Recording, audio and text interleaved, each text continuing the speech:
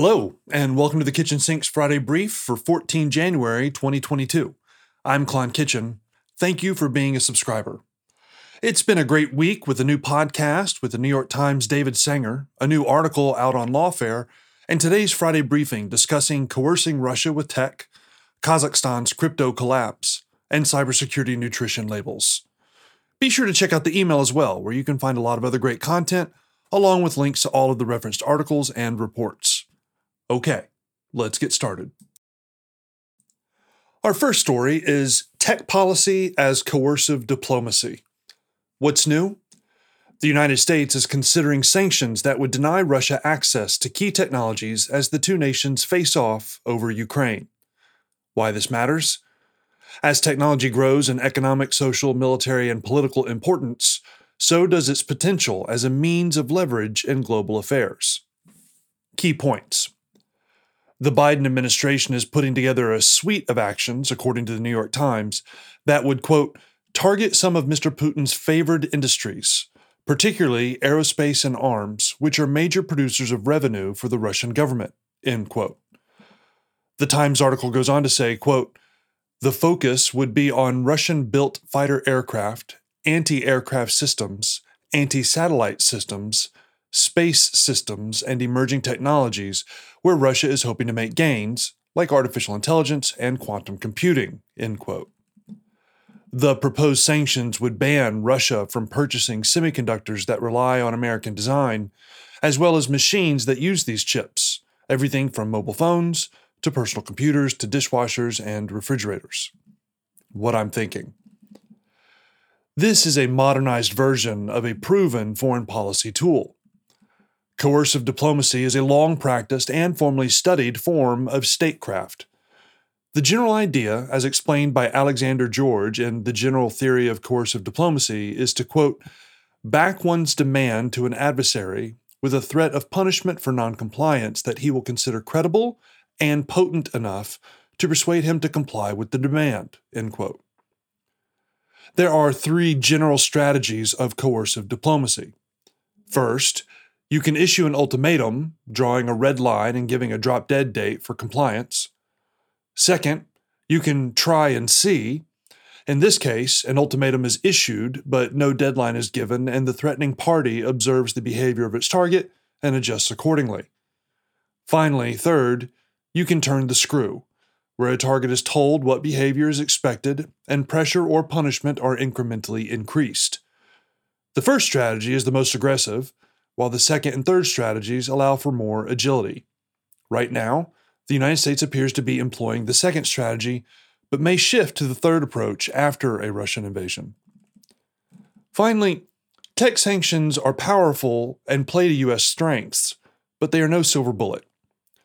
Even though the United States does not manufacture most of the world's technology, it does play a decisive role in its design and in consumer demand. Leveraging this point of power has proven effective in the case of China and Huawei, for example. By working with foreign semiconductor manufacturers to deny access to advanced chipsets, the United States has crippled the telecommunications company's ability to innovate or even meet current requirements, causing the company's profits to fall nearly 30% last year. Even so, Russia's consumers are not nearly as demanding for technological goods as are China's, and if punishing sanctions are imposed, it is possible Russians would primarily blame the United States and not the Kremlin. Beyond this, however, cutting off Moscow from key tech could dramatically constrain the nation's military industry, which is a key source of economic strength and is likely to be considered very seriously by Putin, especially after Russian markets dropped 6% this week after the apparent breakdown of U.S. talks. Our second story is crypto mining goes down with Kazakhstan. What's new? Once a cryptocurrency center of gravity, political unrest and other problems are killing Kazakhstan's digital mining industry. Why this matters? The nation's unstable political situation and unreliable power and other essential services are gutting its once growing crypto mining economy, costing the nation millions and further inflaming domestic frustration. Key points. Miners compete to complete blocks of verified transactions, which are then added to the coin's digital ledger called the blockchain. Mining rigs, or groups of networked computers, either use application-specific integrated circuits or graphic processing units to complete these calculations, both of which require substantial computational power and energy consumption. After China shut down crypto mining within its borders last year, Kazakhstan became an attractive alternative because of its relative proximity, permissive legal environment, and rich energy resources. As many as 87,849 machines relocated to Kazakhstan, accounting for more than 18% of the global Bitcoin mining as of last August. That's all changing as fuel prices surge, Kazakhs protest, and Russian troops roam the country. Even as Kazakhstan's president Kassym-Jomart Tokayev has restored some semblance of order, backed by the Russian military, internet and power outages continue and crypto mining declined by more than 12% last week.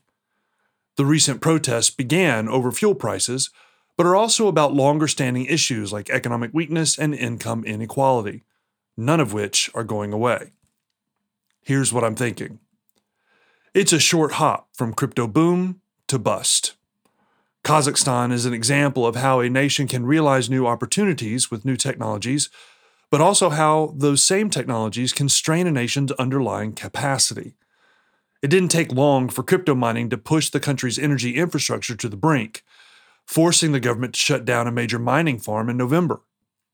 Throw in a healthy dose of political instability, and you get yet another dynamic that geostrategists must now account for as they seek to understand and to shape the international order.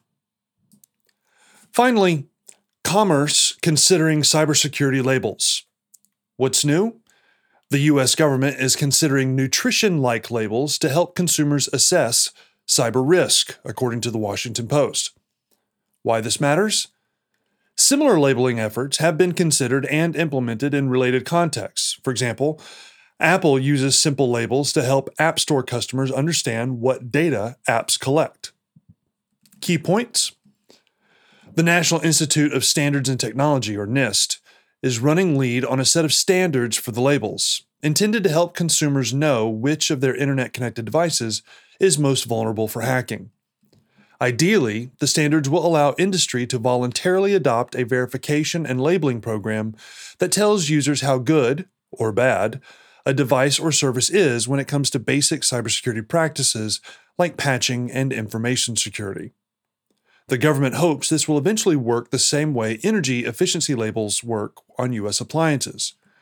Quote, making security relatable to someone's daily life and how it can impact them is really critical for the success of this, says Julie Haney, an NIST computer scientist who's working on the project. Here's what I'm thinking. Growing consumer awareness is a good thing. As explained, the government is not rolling out new regulations. Instead, it's issuing a set of standards that companies can voluntarily meet and reference so that customers can make more informed choices. In light of the fact that more than 64 billion internet-connected devices are expected to be online by 2025, this seems like a generally easy and non-intrusive effort at improving the nation's cybersecurity. That's it for this Friday Brief. Thanks for listening. And if you think someone else would like to hear this newsletter, please be sure to share it with your friends and followers. Have a great weekend.